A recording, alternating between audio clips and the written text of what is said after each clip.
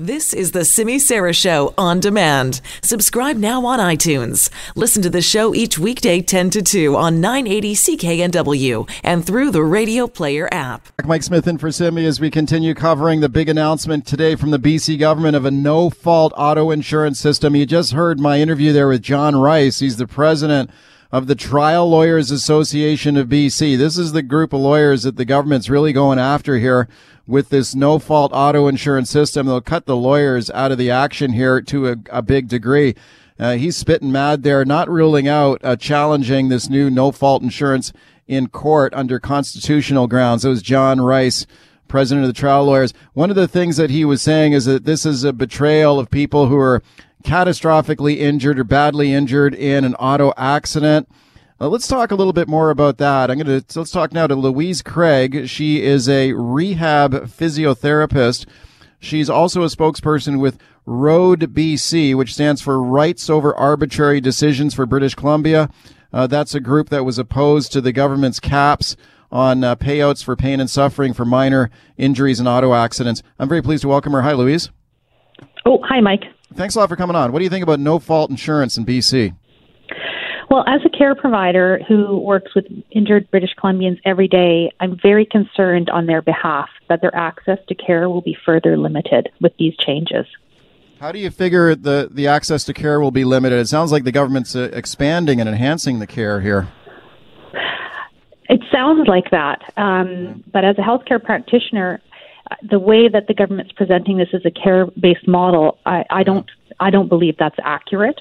A true care-based model puts the choice of how, when, and where, and for how long a person receives support and care in the hands of the injured person and their families, not in the hands of a massive bureaucracy such as ICBC. So you think, in your experience with your patients, do a lot of them have trouble dealing with ICBC?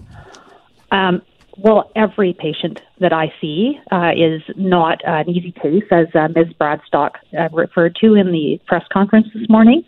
So everyone that I see is a person that does not recover from their injuries, and almost entirely they have difficulty accessing the care they need, both the treatment, the support in their home, housekeeping support if they're catastrophically injured. So, yes.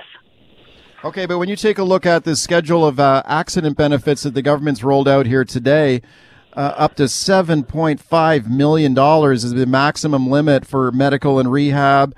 All kinds of new accident benefit categories, travel and accommodation, extended catastrophic benefits of up to $10,000 a month for personal care, income replacement up to 90% of your income if you're injured and off work, lump sum indemnity for missing school if you're a student in either post-secondary or secondary school, or even kindergarten to grade 8.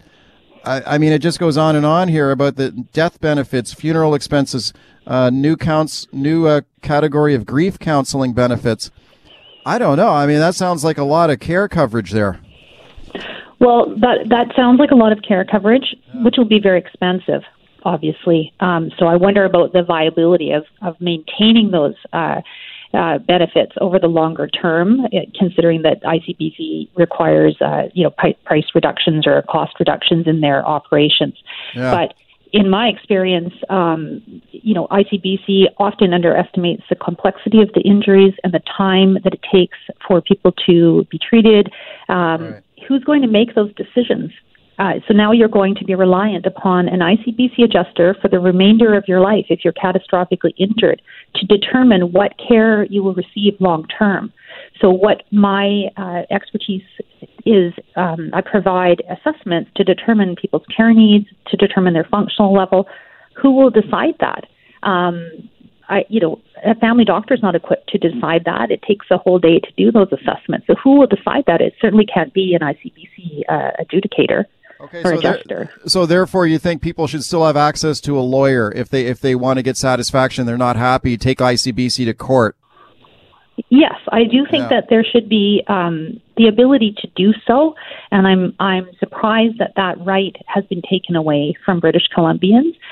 Given the high rates of insurance that we pay, some of the treatments that are being touted as extensions of treatment should never have not been part of what your insurance coverage would entail anyways.